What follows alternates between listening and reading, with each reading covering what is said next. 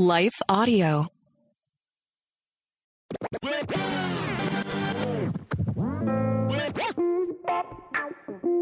Hey, welcome back to the Gospel Rant. I'm Dr. Bill Sinyard with Gospel App Ministries.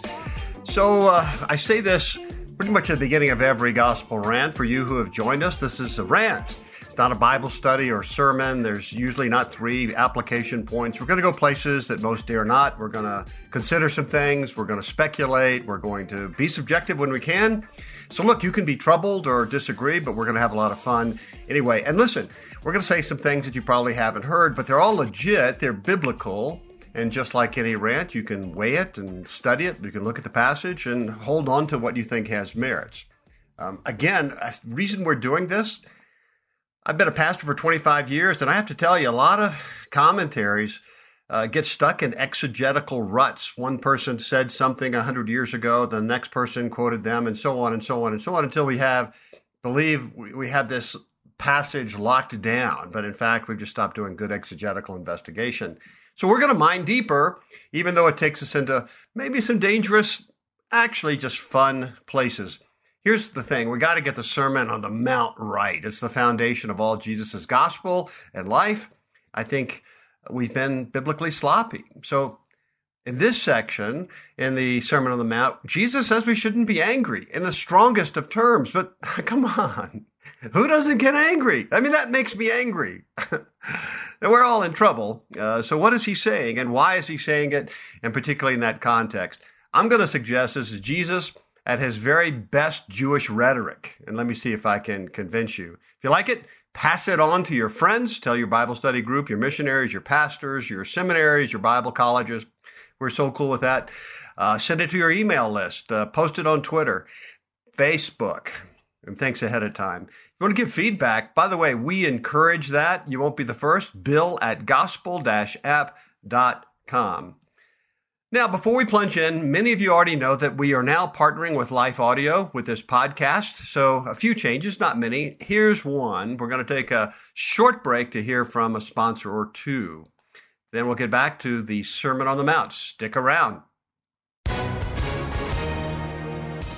Hi, everyone. If you've been injured in an accident that was not your fault, listen up. We have legal professionals standing by to answer your questions for free. Call now and find out if you have a case and how much it's potentially worth. Call 800-497-4410.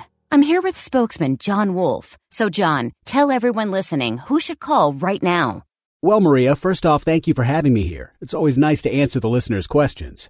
Now, as far as who should call in, anyone who's been injured in an accident and think you deserve compensation, give us a call right now. 800-497-4410. You'll find out if you have a case and how much it's potentially worth.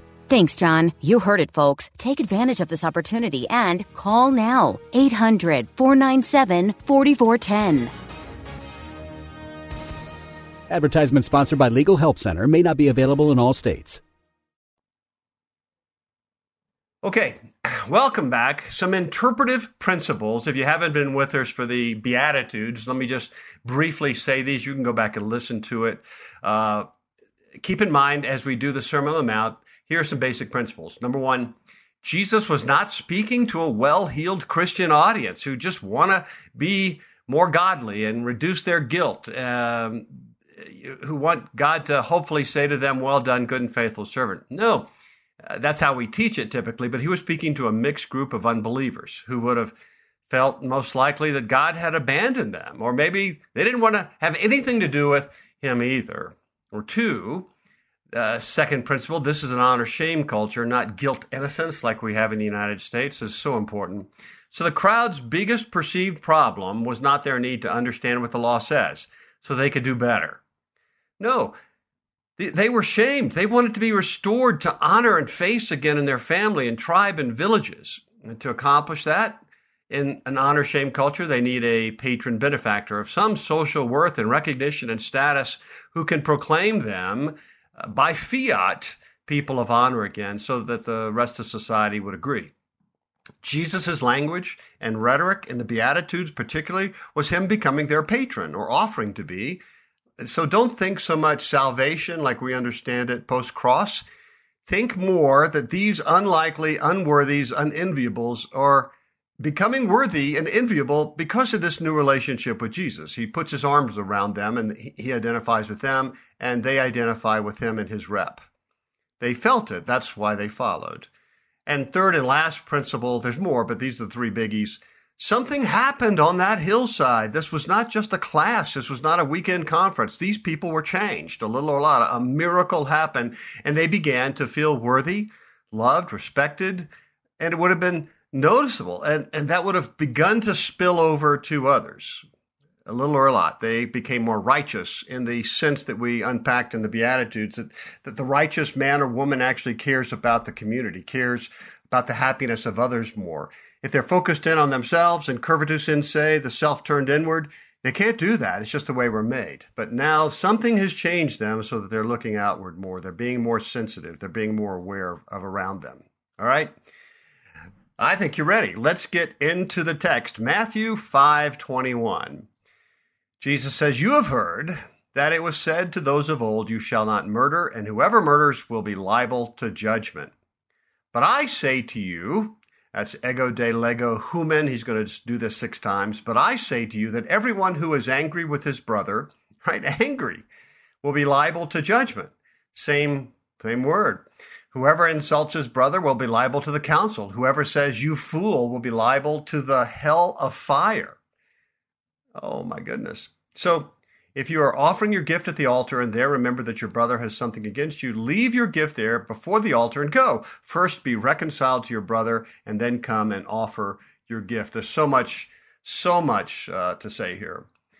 First, people have rightly noted that when he says, "But I say to you," the ego is emphatic. And Jesus is clearly making a point of authority, which the religious moralist, oh my goodness, that would have shocked them, and they would certainly try to undermine it because it seems too messianic. But Jesus is standing tall. "But I say to you," 6 times. Okay, we've come to a new series, if you will, 6 arguments or presentations, arguments that Jesus is making, antitheses, some people have called it, but it's really hypertheses, meaning he's not contradicting the thesis of the law. He's just putting fire to it. He's going far deeper in emphasis, and that's what Jesus is doing. So you have heard that it was said to the old, the Torah, rabbinical writings, but I say to you, ego de lego human, the first 3, anger, lust, and divorce, very personal, intimate. The second 3, oaths, revenge, and hate, deal with broader public relations, politics, some have noted. All 6 relate to faulty people in a groaning creation that Jesus cared so much about that he came to die for them. Remember those 3 principles from the Beatitudes. In this first one, Jesus addresses the action that is arguably the highest of all contempt towards another person. You kill them, right? You take their lives without permission. You murder them. It's the ultimate contempt, and it's ungodly. It's dehumanizing. It's horrific. To take the well-being, the name, the reputation, the face, the status of a person is still contempt. And what Jesus is saying, it's also still a murder. So murder is murder, whether you're angry, whether you're gossiping, whether you're slandering, it's still a murder and still disrespectful and dehumanizing. And God's DNA that we saw in Luke 4:18 and 19, when Jesus says, "This is my mission," we saw it in the Beatitudes, is to actually raise up those who have been murdered, to resurrect the dead, so to speak. But in this case, it's those people who have been shamed, those who have been treated with contempt, overlooked, disavowed, disrespected, cast away, trashed. This is Jesus' emphasis. This is his point. His ultimate emphasis of the Torah is to go and resurrect garbage, the ultimate recycle. So is angry is a present tense participle, can be translated as being angry, carrying anger, remaining angry, nursing a grudge. This is someone is identified participle as being an angry person at another. You could use the word resenting. There's another Greek word for short-term anger, right? When somebody hits you and you feel that anger, that's thymos. Thymos is what one person says, like a flame which comes from dried straw, it quickly blazes and then dies down. But here, orge is generally the anger of a man who's nursing his wrath, keeping it warm, mulling it over, and just keeping that flame alive for a long time. But, in this context, anger is to be dealt with whether it's long or short term. Okay, so here's Bruner. And whoever says to a brother or sister, you idiot, will have to face the Supreme Court, and whoever says you jerk will have to face the hell of fire. The first word, raka, means as it sounds, stupid, and questions especially the mental competence of the other person. The second word, moros, questions especially the moral competence of the other person. Either way, we dismiss the other as mean and not to be honored, but as vile and not to be loved. That's Bruner. I love that. Words that dishonor others subject the oppressor to God's judgment, meaning we shouldn't do it. In a better world, with better brains, we wouldn't. In heaven, it's just not going to happen. Here's Schweitzer. The crucial point is that attention is no longer focused on us and our striving to be beyond reproach, but on the other person. See, the shift on the Beatitudes was shifting from my problems to the other person's problems, my happiness to the other person's happiness. So, and so back to Schweitzer, the crucial point is that attention is no longer focused on us and our striving to be beyond reproach, but on the other person and how his living is whittled away by our conduct, even if only by an angry heart. This shift from personal righteousness to the protection of one's fellow men and women is characteristics of the antithesis. So meaning, this was Jesus' point. The Beatitude, he says, he is now fleshing it out in day-to-day stuff, and I think the crowd is enjoying it, and I'm thinking the Pharisees are not. All right, another way of looking at this is that the emphasis on righteousness has shifted from the individual right to pursue right and comfort, to the well-being of others, and that fits with what we said. This is what hungering and thirsting for righteousness meant if you followed the Beatitudes. We historically see this righteousness as being individualistic, behavioral. So being righteous is doing the right things, doing the law. So in other words, praying, going to church, tithing, those kind of things, being pure, whatever that means. But what Jesus is emphasizing is it's that, but he's emphasizing helping other people, caring for other people, honoring other people so they are happier. So they're doing what is right. So it's more likely referring to my desire for others to be made right with God and with others. So community well-being, shalom. And remember the context. The context in this whole hillside is that we're trying to, how do we gain God's favor? How do I enter the kingdom of God? How do I get God to say to me, well done, good and faithful servant? How can one enter the kingdom of heaven? How can one expect to see God's shining face instead of an angry face? That's the question on the minds of seekers. So I think Jesus is being tongue-in-cheek here. He's having fun, almost mocking the teachings of the Pharisees, using rhetorical techniques. So for him and the people who have been touched on the hillside of Galilee, the question is no longer as important. I mean, how do I gain God's favor? Because Jesus already said they had it. He proclaimed the unrighteous righteous, the unenviable enviable, the unworthy worthy, the sick well. He already said the heaven is theirs. So now he's, in one sense, preaching to the choir. They're feeling the birth pangs of a new righteousness, the initial pangs of feeling God's favor for the first time in their lives, for them and others. And they're so grateful because they in no way earned it. They didn't deserve it. They were unworthy.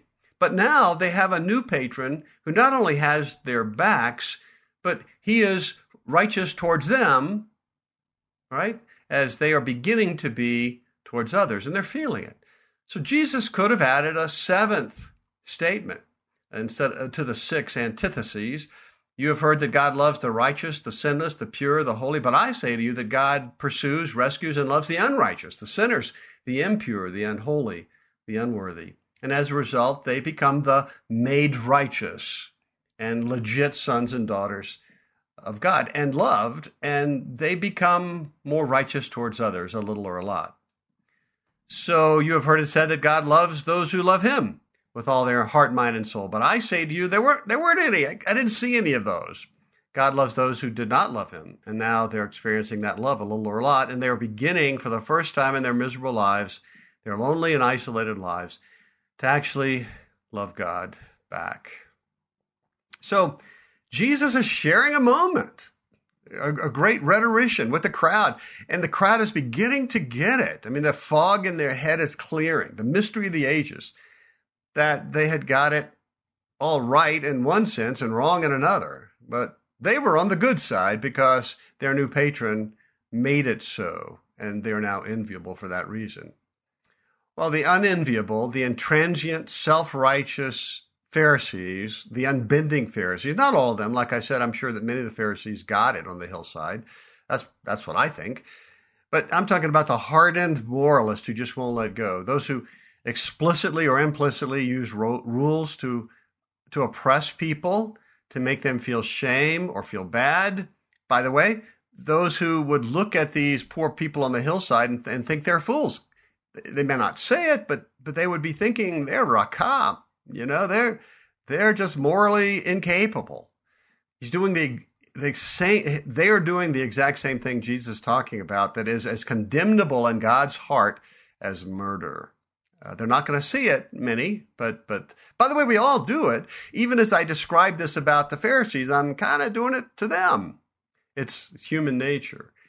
But what Jesus is doing is, subtly, not so subtly, he's mocking them. He's making fun of them in a rhetorical way. So, oh, you righteous.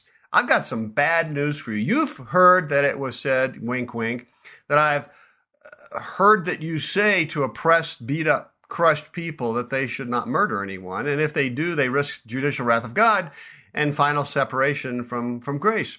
But no, you've missed the mark. You undercut things. You lowered the bar. So now as you go out and oppress other folks, right, there it is, ramp it up. You're the teachers. Really teach the law to its fullness. And I tell you, and I have it on good authority, that if anyone, wink, wink, because this is certainly how they're feeling about Jesus right now, I mean, the Pharisees. So if anyone is angry or calls someone stupid, which Jesus is assuming they're doing, uneducated, we don't know this Jesus, what school does he come from? Who represents him? Who does he represent? Right? So anyone who is angry or calls someone stupid or does put downs or shakes their head and scratches their beards at somebody, rolls their eyes, makes somebody feel stupid, ill-informed, shaming them, meaning murders them, they risk not only a trial before the human courts, that's serious enough, but the wrath and judgment of God. Karat, the separation from God in the heavens forever. And the Pharisees were all over that, and yet they weren't aware or didn't want to believe that how they were teaching about God was murdering people. And I'm going to call it subtlety, but it's hard to miss if you're standing there angry at Jesus.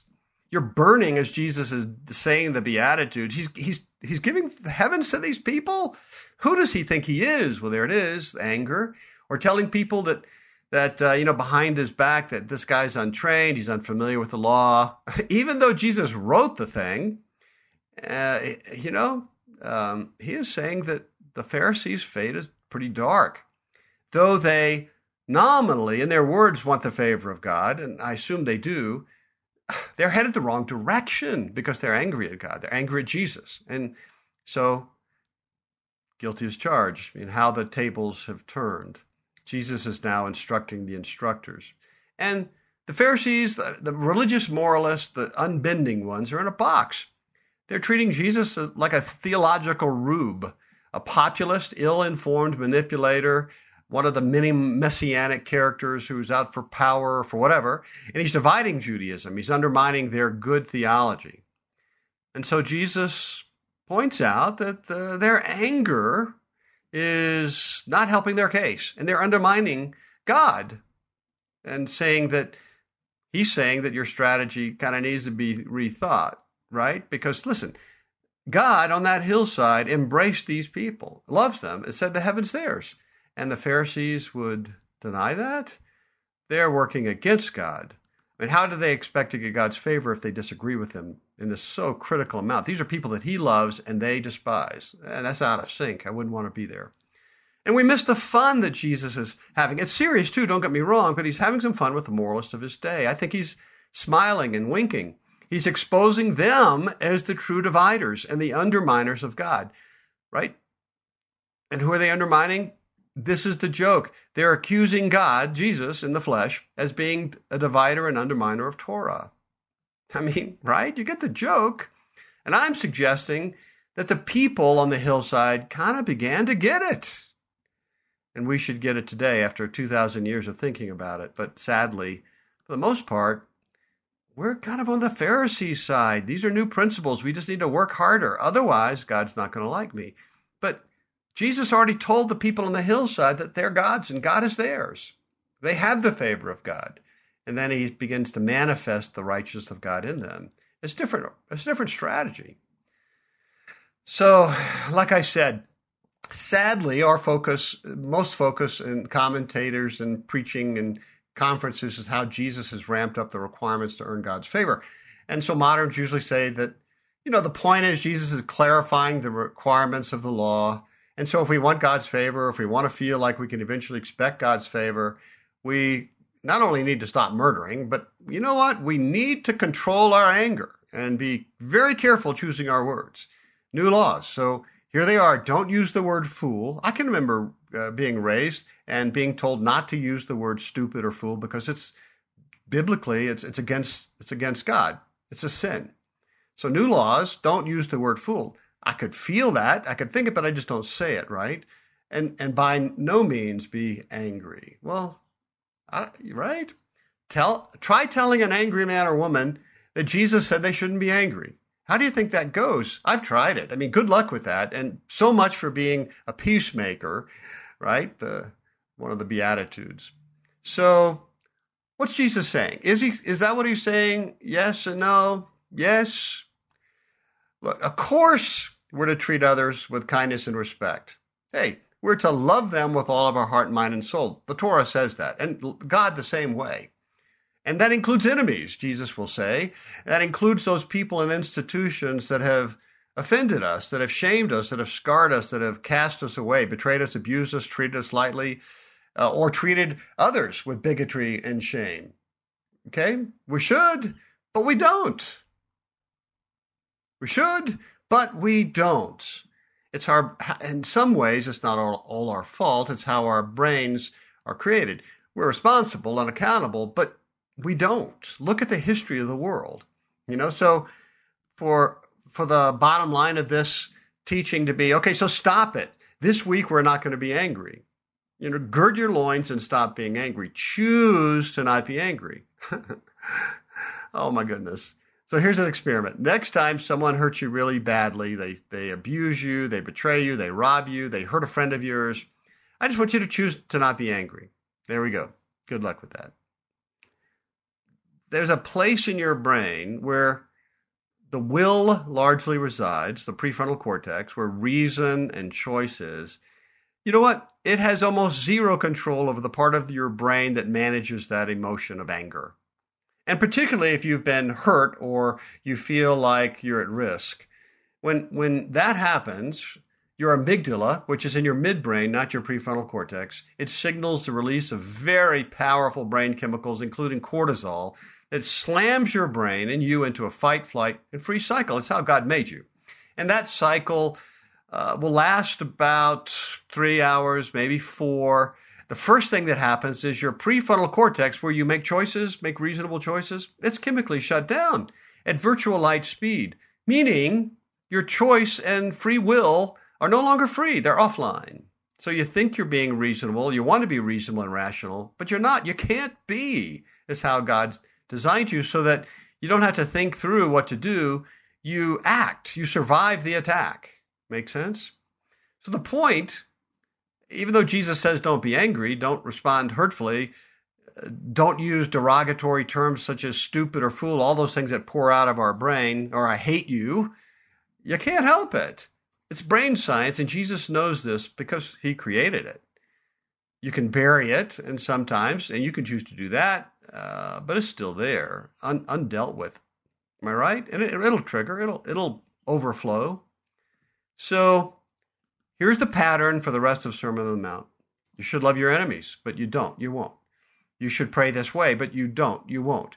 You should not be angry, but you will be angry. You should not be lustful, but you will. And partly it's not your fault, but partly it is.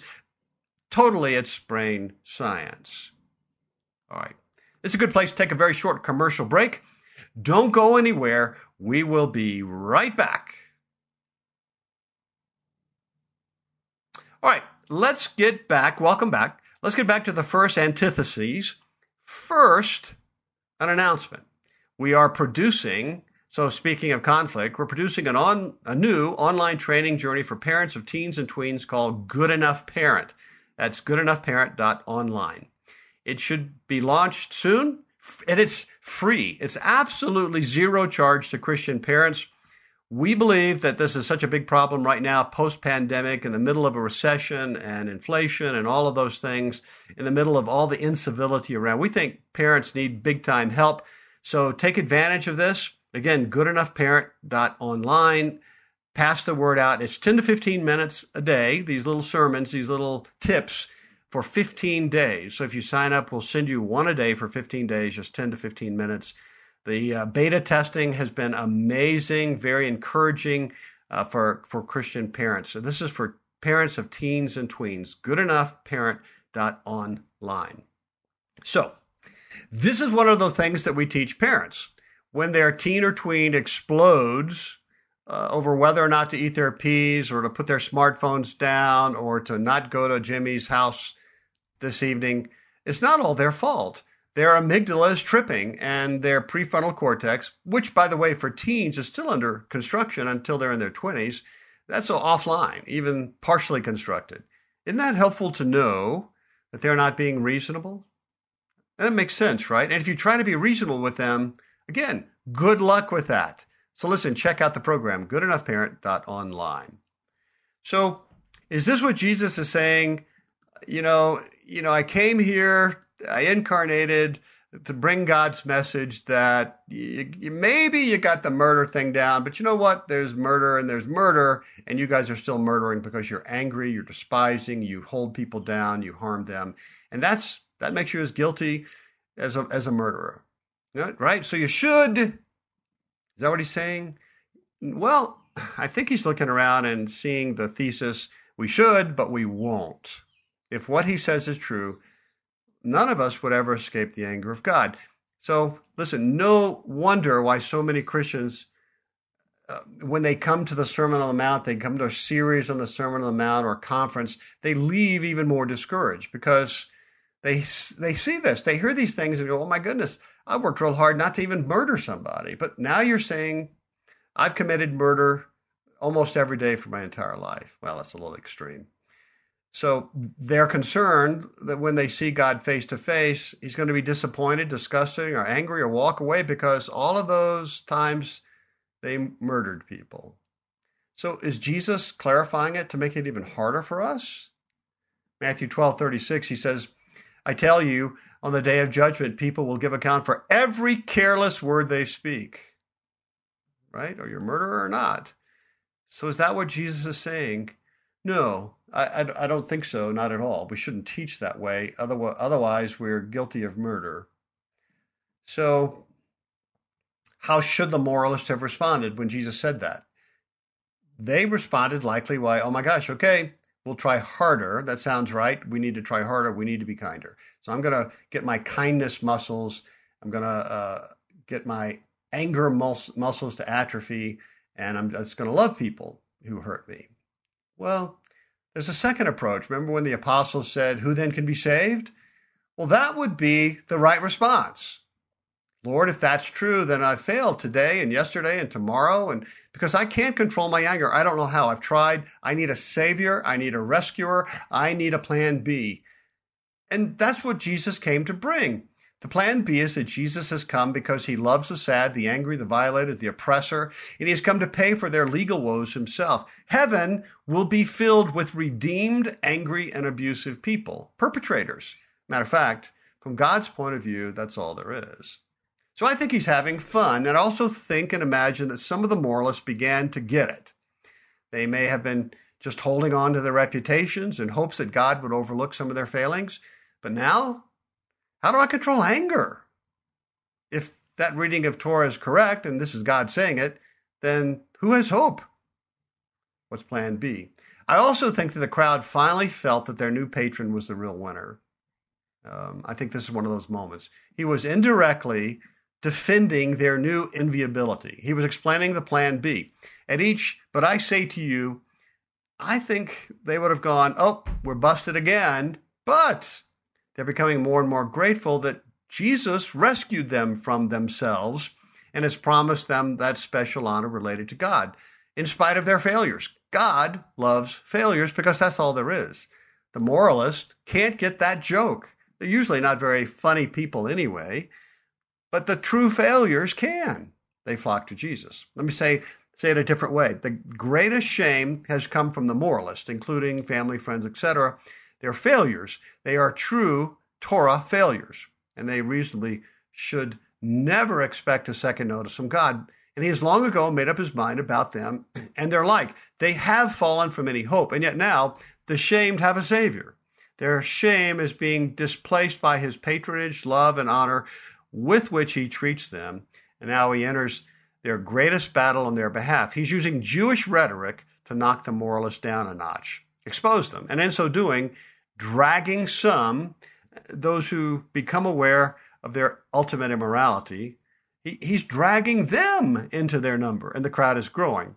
Moralists are becoming enviable and beginning to love the angry immoral a little or a lot.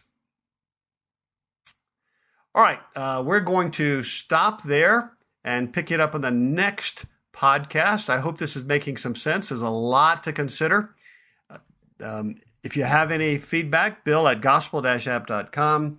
Love to hear it. We're saying some things that probably you haven't heard very much, and maybe it makes you angry. Oh, oops. Oh, my goodness. All right, we're going to have a little fun.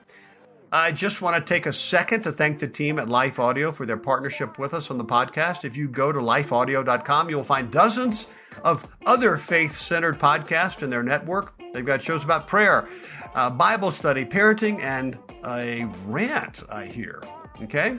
Next time, we're going to continue on this first antithesis of Jesus. We're also going to give you a tool that you can use to helpfully make you less angry. All right? It's time-tested, and that will be in the next podcast. I hope you enjoy it. So until next time, take heart, child of God.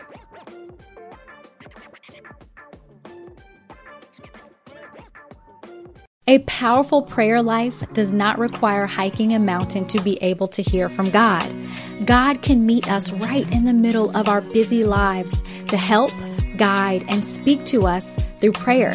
I'm Christina Patterson, host of the Teach Us to Pray podcast, providing practical teaching and encouragement on how you can make prayer a natural and consistent part of your everyday life. I promise it won't require hiking a mountain, but you just might develop the faith to move one. Listen and subscribe at lifeaudio.com.